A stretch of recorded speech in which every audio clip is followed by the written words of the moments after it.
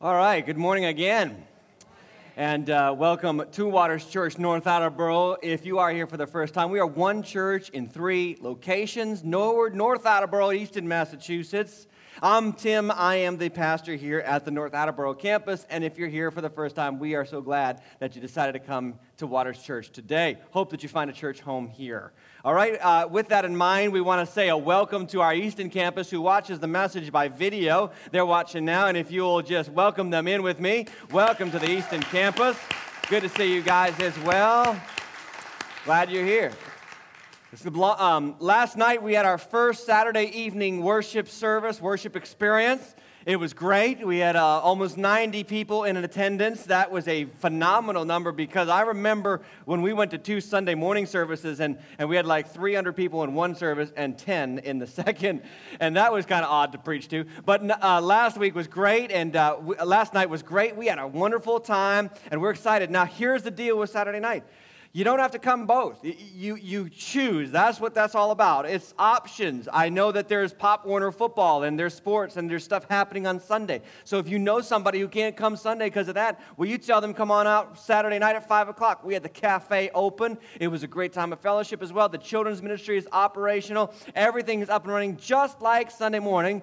And if you can't wait to get the word and you want to get it 16 hours earlier than everybody else, come on out Saturday night. That's for you, okay? Last night's food, too, in the cafe was tremendous. I had 2 bacon cheeseburgers. Yeah. And now I feel very lethargic. If you have your Bibles this morning, we're going to get in the Word nonetheless, and we're going to go to John chapter 16. If you have a Bible or if you have a smartphone, you can download the Bible right now from your app store or marketplace. Search Bible, and it's from lifechurch.tv. It is the Holy Bible in a billion different versions. I read from the NIV if you want to be absolutely on target with what I'm reading from. And then we're going to go in those Bibles, in our paper Bibles, in our smartphone Bibles, in our tablet Bibles. We're going to go to John chapter 16, and we're going to open up this long-awaited series we've called He. It is about the Holy Spirit. Long time coming, but Hurricane Irene kind of knocked us for a loop. Then it was September 11th after Labor Day weekend. And so now finally we are here at our series on the Holy Spirit. Ladies and gentlemen, you might not know this, you might not be aware of it, or you might have just forgotten about it. But as the Church of Jesus Christ, we need the Holy Spirit. We need Him in our lives. I want to ask you a question, and don't shout out the answer, just think about it. What do you believe is the best thing you've got going for you? What do you believe is the best thing you've got going for you? And there's a couple of ways that you can answer this. When you meet somebody new, it's usually the thing that you want them to find out about as soon as possible. Your job. The place where you live in the community, or, how many kids you got, or how long you've been married. It's usually that first thing that comes to your mind when you want to tell people about yourself. Another way that you can answer it, a modern way that people are answering this question is this: what do you update your Facebook page mostly about? Because usually whatever that is the most, that's what you think is the best thing about your life. And there's a lot of things that people put their stock in their significance. A lot of people put it in their job. They're proud of their job. They're proud of their income. They're proud of their position in the company. And I think that we realized these past 5 years in our economy that jobs are not always safe. You can have a job today and lose it tomorrow. We have gotten a reality check about the security of our financial standing in the world and in our lives. Some people put their stock in their looks. They want to make sure that they are absolutely presentable at all times, and they want to dress to kill, and they want to be absolutely stunning. And I want to say this: it's important that you look your best, especially on Sunday morning. Preacher doesn't like preaching to ugly people. But I want to say that don't put all your stock in your looks and in how you present yourself, because here's what the Bible says. The Bible says in Proverbs that beauty is fleeting. All right, and if you're 35 and you've reached that pinnacle of attractiveness in your life, I want to say this to everybody over 35. I want you to go home today. I want you to look in the mirror, and I want you to say, that's as good as it's going to get. It's downhill from here. I promise you, it's downhill. Okay, I just turned 35. I am holding on for dear life to these days. Amen. But beauty or men, handsomeness is fleeting. Okay, it's going to fade away. Don't put your stock in that. Thirdly, and this is something for Christian families, pay attention. A lot of people put their stock, or they believe the best thing that they've got going for them is their family. And we want to have perfect Christian families, and we want to have perfect Christian kids, and we want to have a perfect Christian marriage, and we want to have all this Christian kind of community in our home, and have all of our ducks in a row, and all of our kids great, and all of our kids saved and baptized and filled with the Holy Spirit and speaking in tongues on Sunday, and we want to be absolutely righteous in God, in our house, and in our family. And I want to say to you, that just doesn't happen. This might sound shocking as from a preacher, but I've seen a lot of families in the church who are messed up. And we put our stock in that. We want to have perfect Christian families. It doesn't happen. Life happens. And they might be perfect kids right now, but they're only 2 days old. Give them a couple of years. Wait until they hit their teenage years. Wait until they hit their raging 20s. I mean, it just life happens, right? So some of you know this firsthand.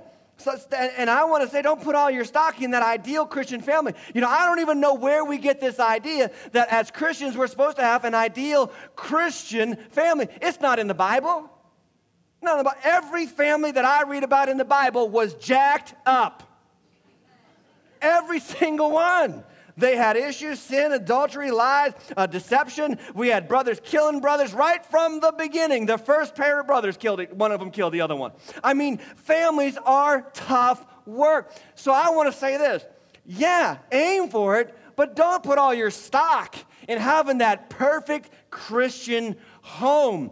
Because I don't think that your job or your looks or your family or any of that other stuff that you could put your stock in is the best thing you've got going for you. I believe that it is and always should be the Holy Spirit in you. Okay, John chapter 16, Jesus is going to echo this sentiment for us. In John chapter 16, verse 5 through 7, he says this, and I want you to hear this very clearly. What Jesus is saying is a very shocking statement. He's about to shock his disciples. And here's what he says. Now, I am going to him who sent me. Who sent Jesus?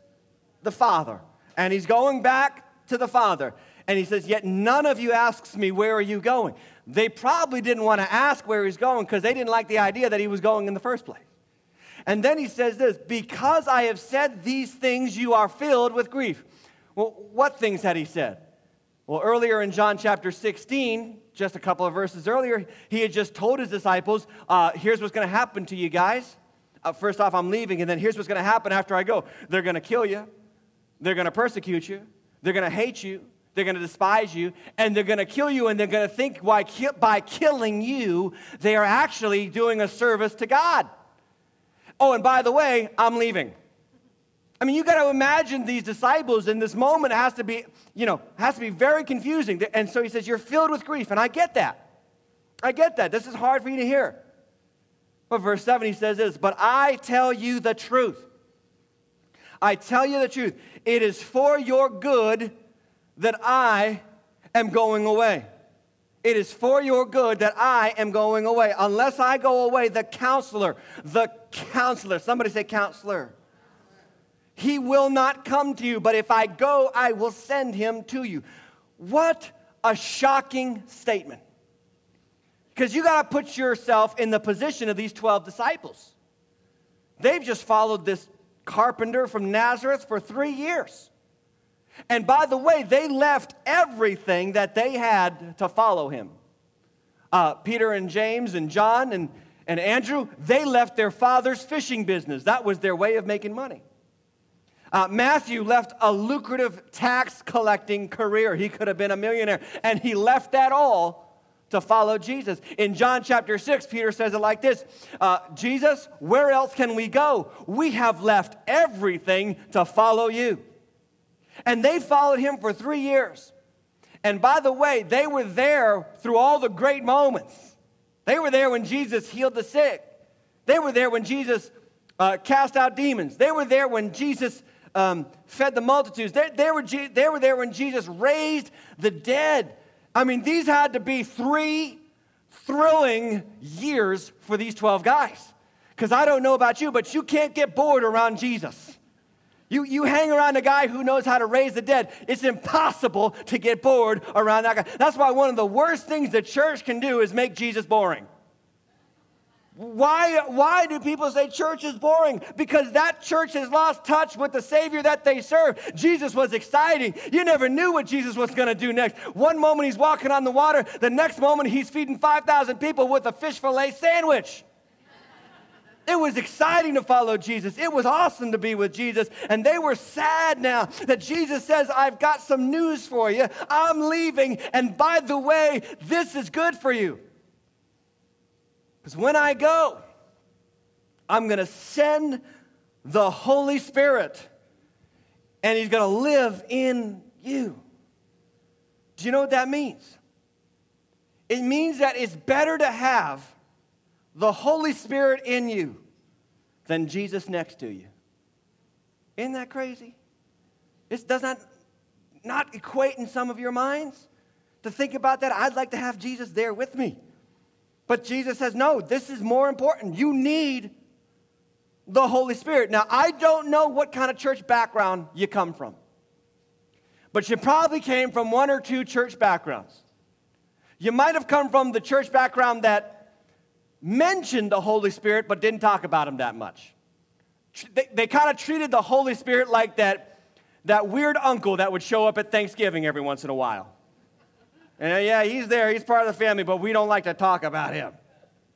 Or you came from my church background, and everything was centered on the Holy Spirit, and you probably heard things like tongues, and you probably got your friends at church, and some lady spoke out in tongues, and they were scared to death to come back. I hear you. That was my experience growing up. But I think that we do damage to our lives, to our hope in Christ when we neglect the Holy Spirit, because the Holy Spirit, Jesus says, is the power that God gives us to do the work God has for us.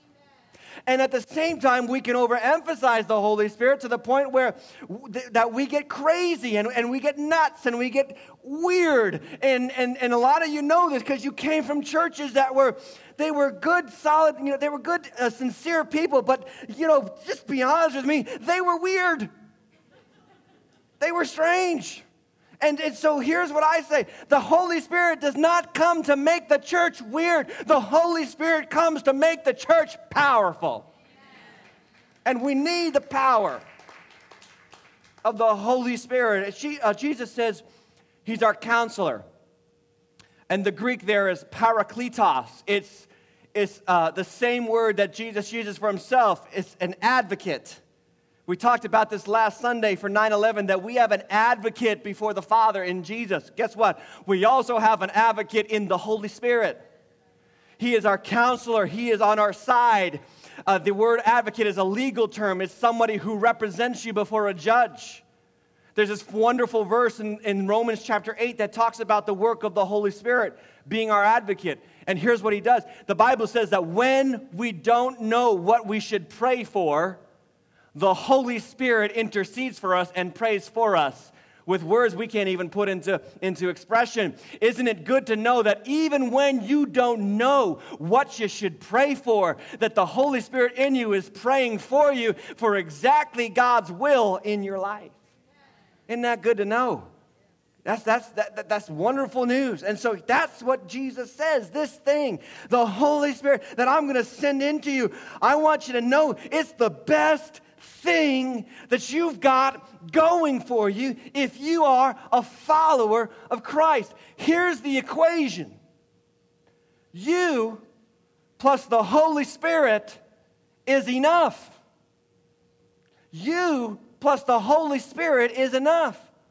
All you need to do all that God wants for you is the power of God's Spirit in your life. And in John chapter 16, in this first message on the Holy Spirit, Jesus gives us the job description of our advocate, of our counselor, of the Holy Spirit. And look with me in verse 7.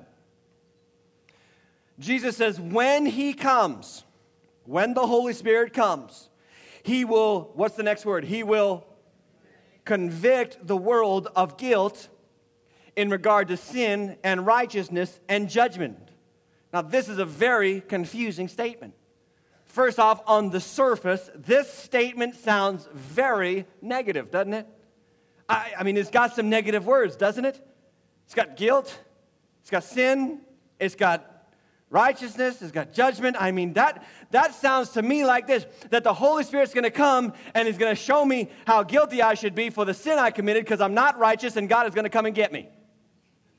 That's what it sounds like on the surface of things. And many people believe that about God. That's why they stay away from church and away from God. They don't want to know how guilty they are.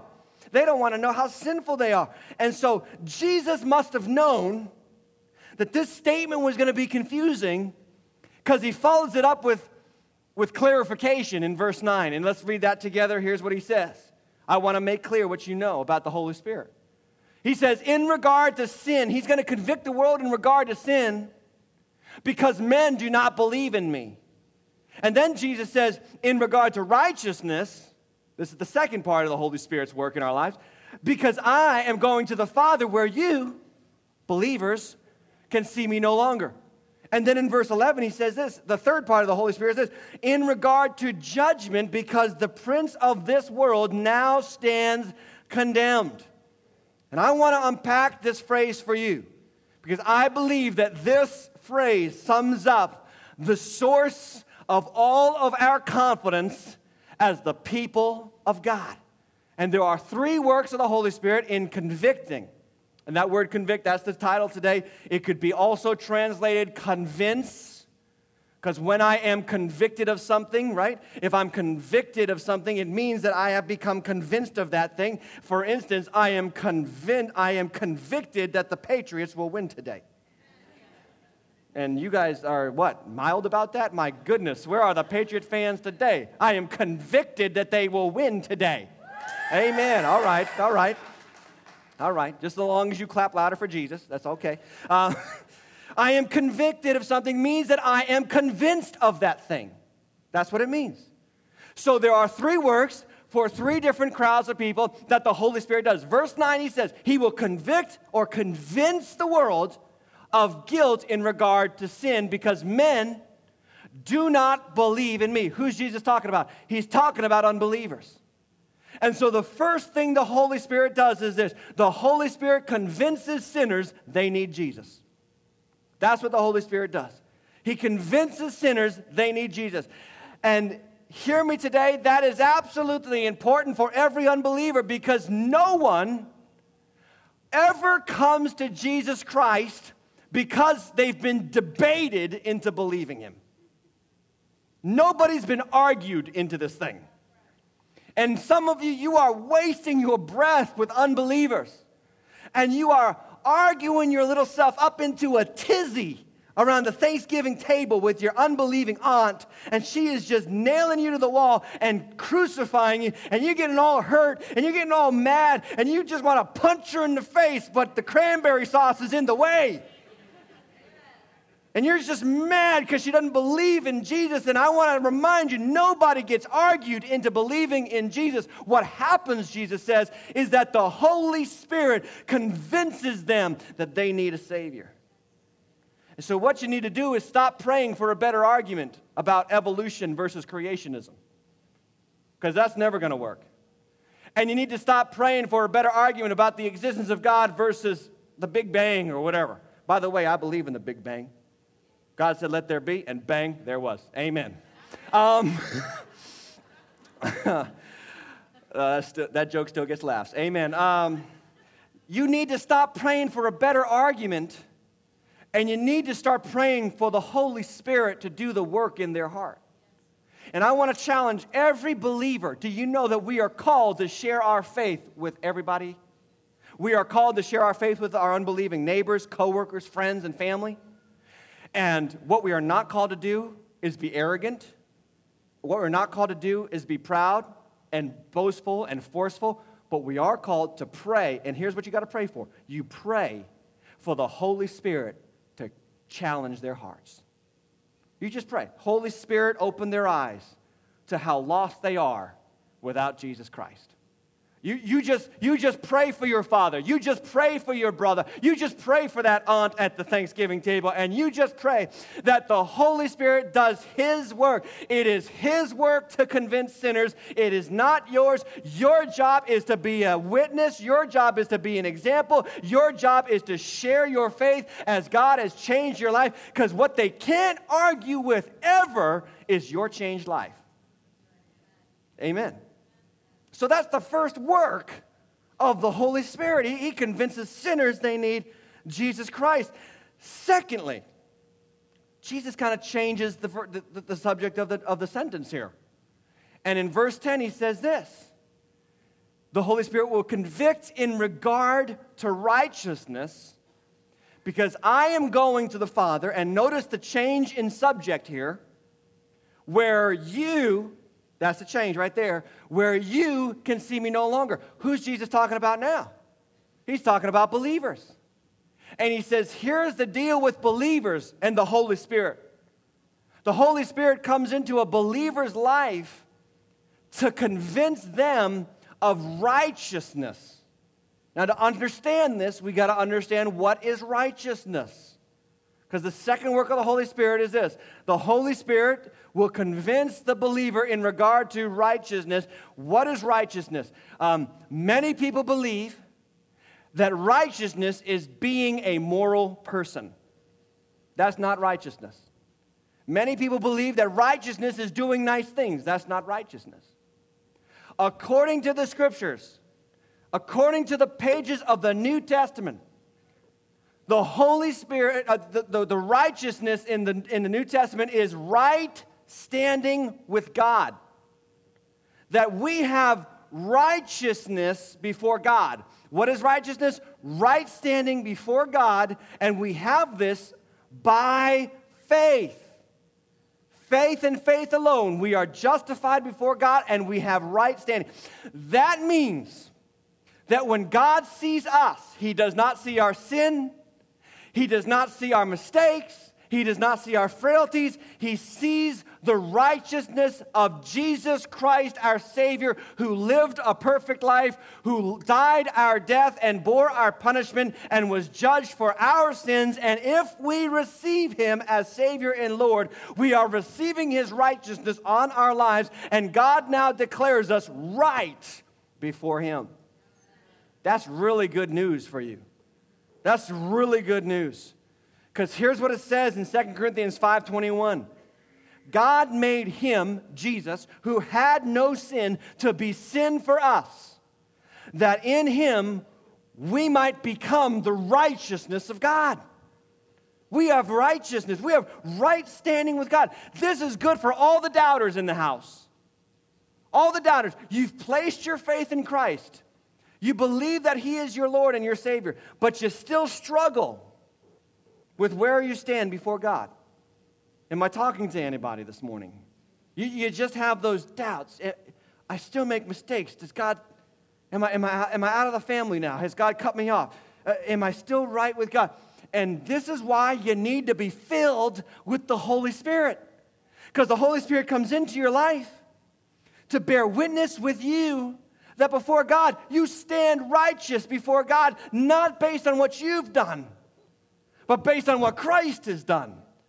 And when God looks at you, He sees the record of His perfect, blameless Son. Is it fair? No. It's grace. It's mercy. It's the love of God that He cares enough about you to wipe away all of your sins and give you the record of Christ. And you need to be filled with the Holy Spirit so that you can stop doubting your standing before God, and you can start having confidence that you are right before the Father and you have access to Him.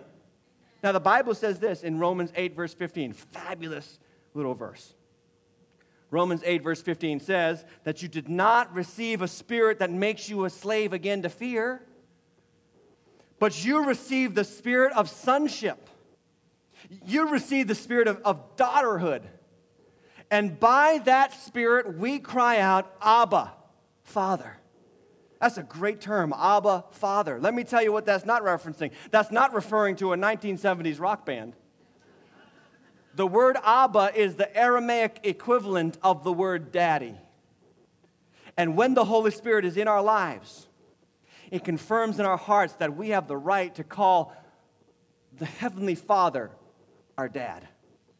How many know a dad is more intimate than father? Maybe you had one of those dads, maybe you had one of those fathers who was like, you either call me sir or you call me father. And that was it. You never called him dad. And consequently, that always created a lot of distance between you. You always felt like you had to be, upright about it and everything like that. And every false movie he was on you about. And here's what the deal is with the Holy Spirit. The Holy Spirit comes and he says, chill out. Your Father in heaven loves you. And you can have intimacy. Only a secure son can call his dad, Dad. Only a secure son can run into the bedroom in the morning and jump on dad and not fear consequence. Only a secure son in his father's love for him can jump on the lap of that father as he's trying to watch the game today and say, Daddy, Daddy, pay attention to me. Tom Brady's not your son. I'm your son. And he does that without fear of consequence. Why? Because he knows that father loves him. And Jesus says to the church, to you, to believers, that the Holy Spirit is there to bear witness in your heart. You have the right to jump on your Heavenly Father's lap and say, Daddy, Daddy, I love you. Or Daddy, I need you. Or Daddy, I want to be around you. Daddy, I thank you for being my Father, caring for me and watching over me. Isn't that good news? That's why we need to be filled with the Holy Spirit so that we don't have any doubts. So that we're absolutely secure. And here's the best part. When you know your Father loves you, it doesn't matter who hates you. It doesn't matter who leaves you. When you have that confidence before God, you can say, I don't care if everybody leaves me. My Heavenly Father cares about me, and I'm secure and completed in His love. I have a spirit that makes me say, Daddy, Abba, Father. There's this 1963 photograph in Look magazine that captured JFK sitting in the Oval Office. And for those of you who don't know, in 1960, it was the first time in 80 years that a sitting president had a son. Some of you remember that. I, for one, do not, because I was not old enough to remember that. Amen. Praise God. But some of you remember that, and it was the first time in 80 years of our country's history that a sitting president had a son. And then Look magazine went in and they did this expose on the first family, and they captured this iconic, it is now iconic, this photograph with the president sitting in the most powerful position in the world. There he is doing powerful business, intimidating stuff in the Oval Office. And there you see John, little JFK Jr. is just popping his head out of the door of the backside of the Resolute desk. And it's a picture of how confident little JFK Jr. was there in the most powerful room in the world, where deals went down and treaties went down and legislation went down, and all that kind of powerful stuff that made the movers and shakers move and shake. There's little John just peering out, playing around his father in the most powerful room. I mean, I think about how many dignitaries walk into the Oval Office and they get scared and intimidated by that Oval Office. I think about how many people have gone in, powerful people have gone into that room and felt totally scared. I remember when I had the privilege to walk into the Oval Office, and I was so scared being in that powerful room. And I've never been to the Oval Office, but I thought that would make my message sound better.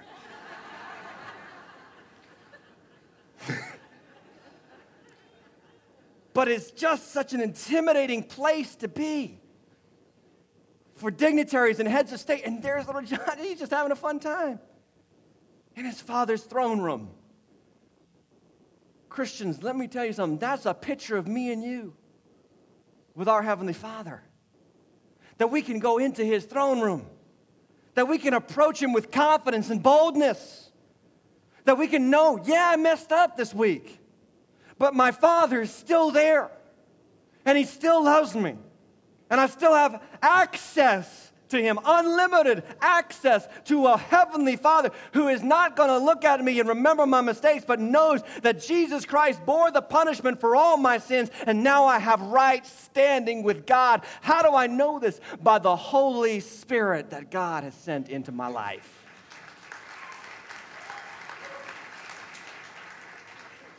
This is why many of you need, before the end of the service, you need to be filled with the Holy Spirit, because you are constantly bombarded with self-doubt.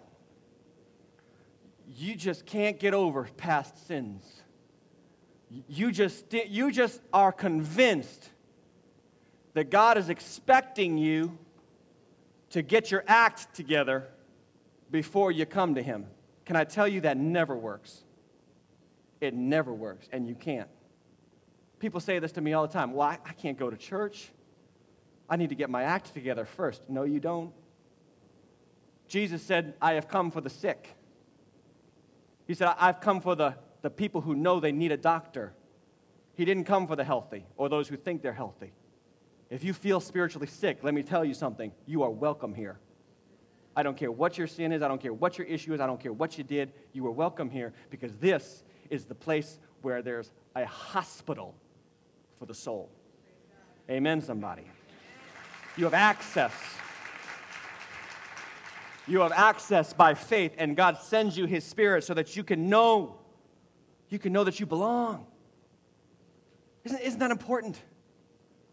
To know that you belong in the house of God. Third thing, lastly, that Jesus shares about the Holy Spirit's work of convicting. In verse 8, He says this: when He comes, He will convict the world in regard to sin, righteousness, and judgment. And then verse 11, that last part, look, Jesus clarifies this last word, judgment. That sounds scary, doesn't it? That sounds bad. Judgment is bad. Yes, it is bad.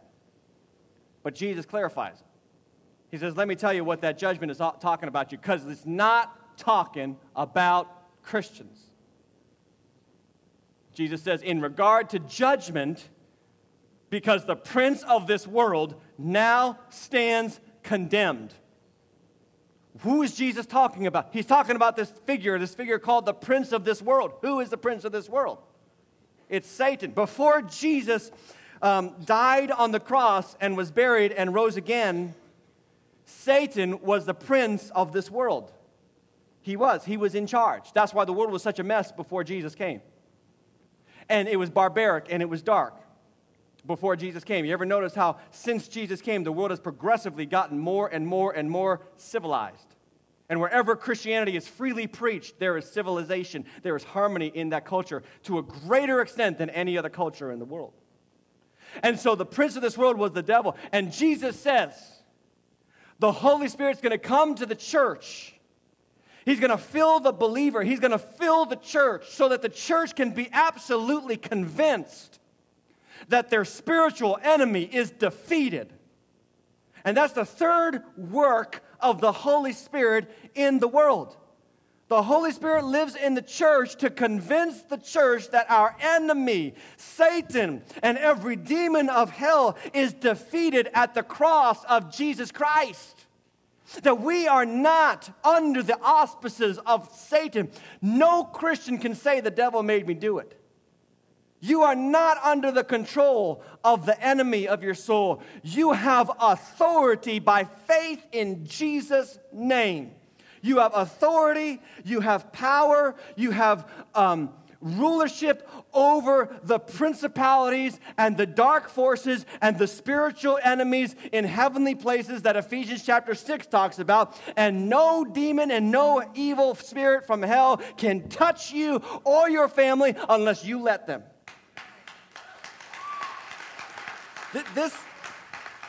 This is extremely good news. Okay, because I see a lot of Christians who are scared, who are worried, who are frustrated, who are confused, who feel condemned. Can I tell you today that those spirits do not come from God?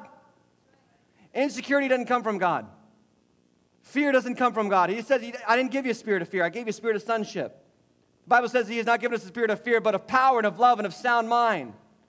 That we can stand our ground and know that no demon in hell can touch us, that no demon in hell has authority over us, that we can stand in our homes and say, in the name of Jesus Christ, all authority in the name of Jesus Christ exists in this home, and you can tell demons and evil spirits to leave you alone, leave your kids alone, leave your wife alone, leave your spouse alone, leave your house alone, because you have authority in the name of Jesus. This is good news for you. The Spirit of God. Listen, the Spirit of God convinces you of this, and this is why you must be filled with the Holy Spirit. If you're just struggling with insecurity today, then I'm going to challenge you to receive the Spirit. You know, I think about Peter, and he was so insecure that he couldn't even stand his ground in front of a 12-year-old little girl when she asked him, "Are you one of Jesus' disciples?" And the insecurity in his heart rose up, and the fear, and what would happen. And the Bible says he swore, and he cursed, and he said, "No way, I'll never deny him. I'm not his follower." After he had just said, "I'll never deny him." And then you see that same Peter, when the Holy Spirit comes on the day of Pentecost in Acts chapter 2, the Holy Spirit comes upon that same Peter. Same guy, same skin, same face, same everything. This was not extreme makeover. This was extreme makeover, Holy Spirit edition. And it filled Peter, and he stood up and boldly and proudly professed who he believed in, Jesus Christ, and said to the same people who killed him, "You put him to death with your wicked hands, but God has made him Lord in Christ. You need to repent." And the Bible says when he said it, they were cut to the heart, and they said, "What should we do to be saved?" All the insecurity was gone. Wouldn't it be great? Let me just ask you, wouldn't it be great to live with absolute confidence every day instead of fear, intimidation, insecurity, and this constant fear? Am I okay with God? Am I all right? And wouldn't it be awesome? Wouldn't it be great to have that authority in your homes? Because, by the way, ladies and gentlemen, Satan is after your home. He's after you know that when you came to Jesus, right, you picked up another enemy. And his name is the devil. And he has demons all throughout the world. You say, "Oh, I don't believe in demons." Well, then who was Jesus casting out all those times? Who was he casting out? Demons exist. And they're all over the world, and they are trying to wreak havoc on the lives of God's people. And it's time for the church to be the church and to know that we have authority. We have power over our spiritual enemy. And he has come this far and no further. I'm going to walk in confidence. I'm going to know boldly that I am safe in the power of Jesus. And I only get that when I receive the Holy Spirit. So I'm going to pray for you. And we're going to ask you to receive the Holy Spirit today. Would you stand with me this morning? He convinces the unbeliever that they need Jesus. If you need Jesus today, in just a moment, I'm going to ask you to come on out, come up forward here, and tell one of the prayer team members here, I need Jesus in my life. Let the Holy Spirit finish the work of convicting you. You need to come to Jesus and confess him as Lord. He convinces the believer that you have right standing with God. Hey, stop feeling so stinking insecure. Stop it. Do you know that you are wasting your time?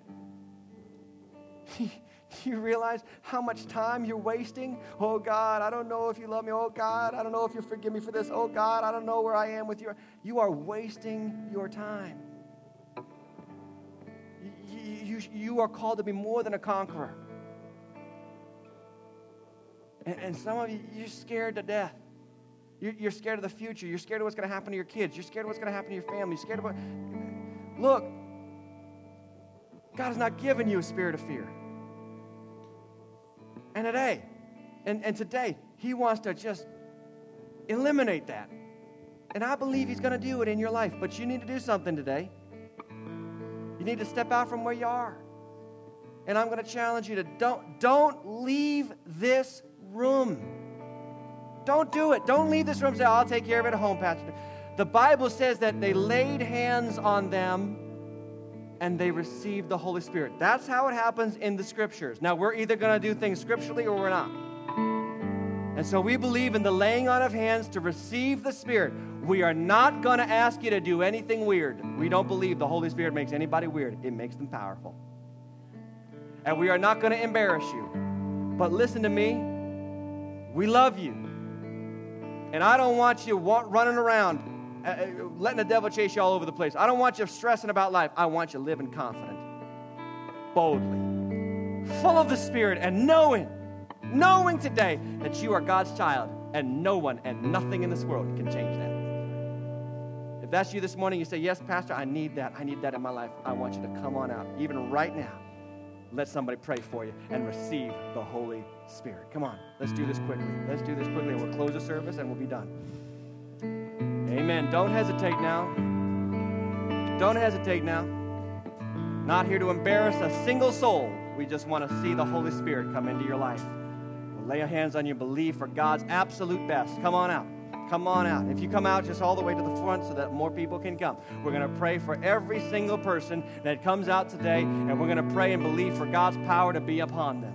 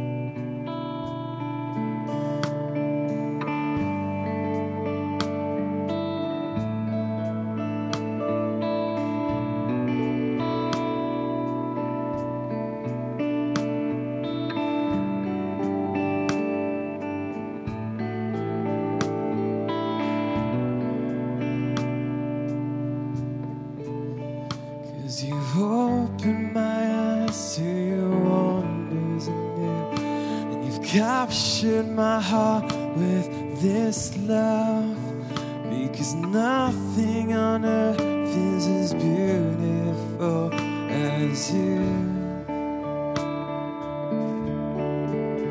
And you've opened my eyes to your wonders anew. You've captured my heart with this love, because nothing on earth is as beautiful as you. Yeah, you've opened my eyes to your wonders anew. You've captured my heart with this love. Oh, nothing on earth is as beautiful as you. You've opened my eyes to your wonders anew. You've captured my heart with this love, 'cause nothing on earth is as beautiful as you, Lord. Yeah, you've opened my eyes to your wonders anew. You've captured my heart with this love. Nothing on earth is as beautiful as you. Sing out, beautiful one. Beautiful one I love. Beautiful one I adore. Beautiful one my soul, my heart stays. Beautiful one. Beautiful one I adore, beautiful one, my soul, my heart stays. 'Cause you've opened my eyes to your wonders anew, and you've captured my heart with this love. There's nothing is as beautiful as you. Open my eyes to your wonders anew. You've captured my heart with this love, because nothing on earth is as beautiful as you.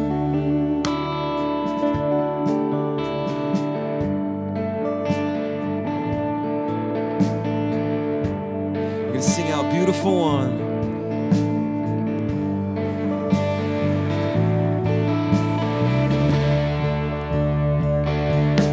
Beautiful one I love, beautiful one I adore, beautiful one my soul must stay.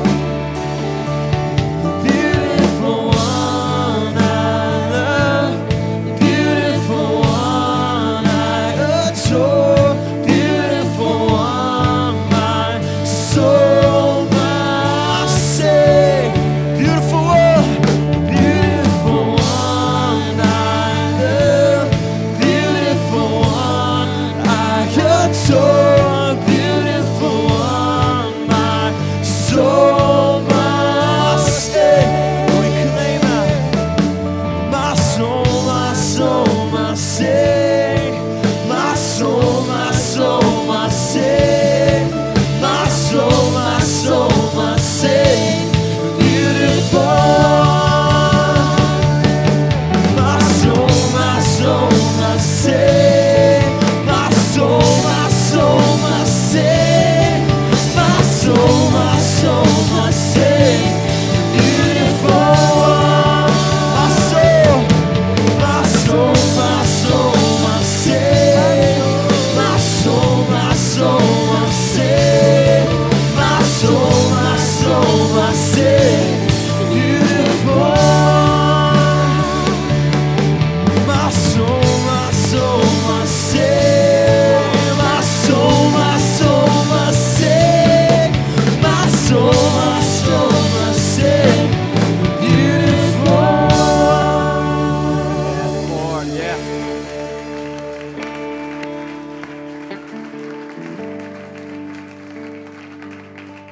I just want to challenge you. We're going to close this service now, but I believe that there are more people.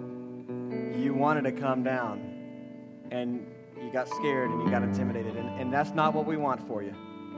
We don't want you to be stressed out about this thing. We want, I just want, as your pastor, I just want you filled with God's best. And so as we dismiss, the prayer team's going to remain up here. Gives you an opportunity. Everybody's leaving. Nobody will watch you. Amen. You can come on down. We'll pray for you, because I don't want you to leave this building the same way you came in. I don't. I want you to leave this building with absolute confidence that you are filled with the Spirit of God, and nothing on this earth and no one in this world can take you away from God's best for you. All right, so may the grace of the Lord Jesus Christ and the love of God and the fellowship and the communion of the Holy Spirit be with all of you, both now and forevermore, in Jesus' name, amen. God bless. Have a wonderful day. If you need prayer, come on down. Come on down.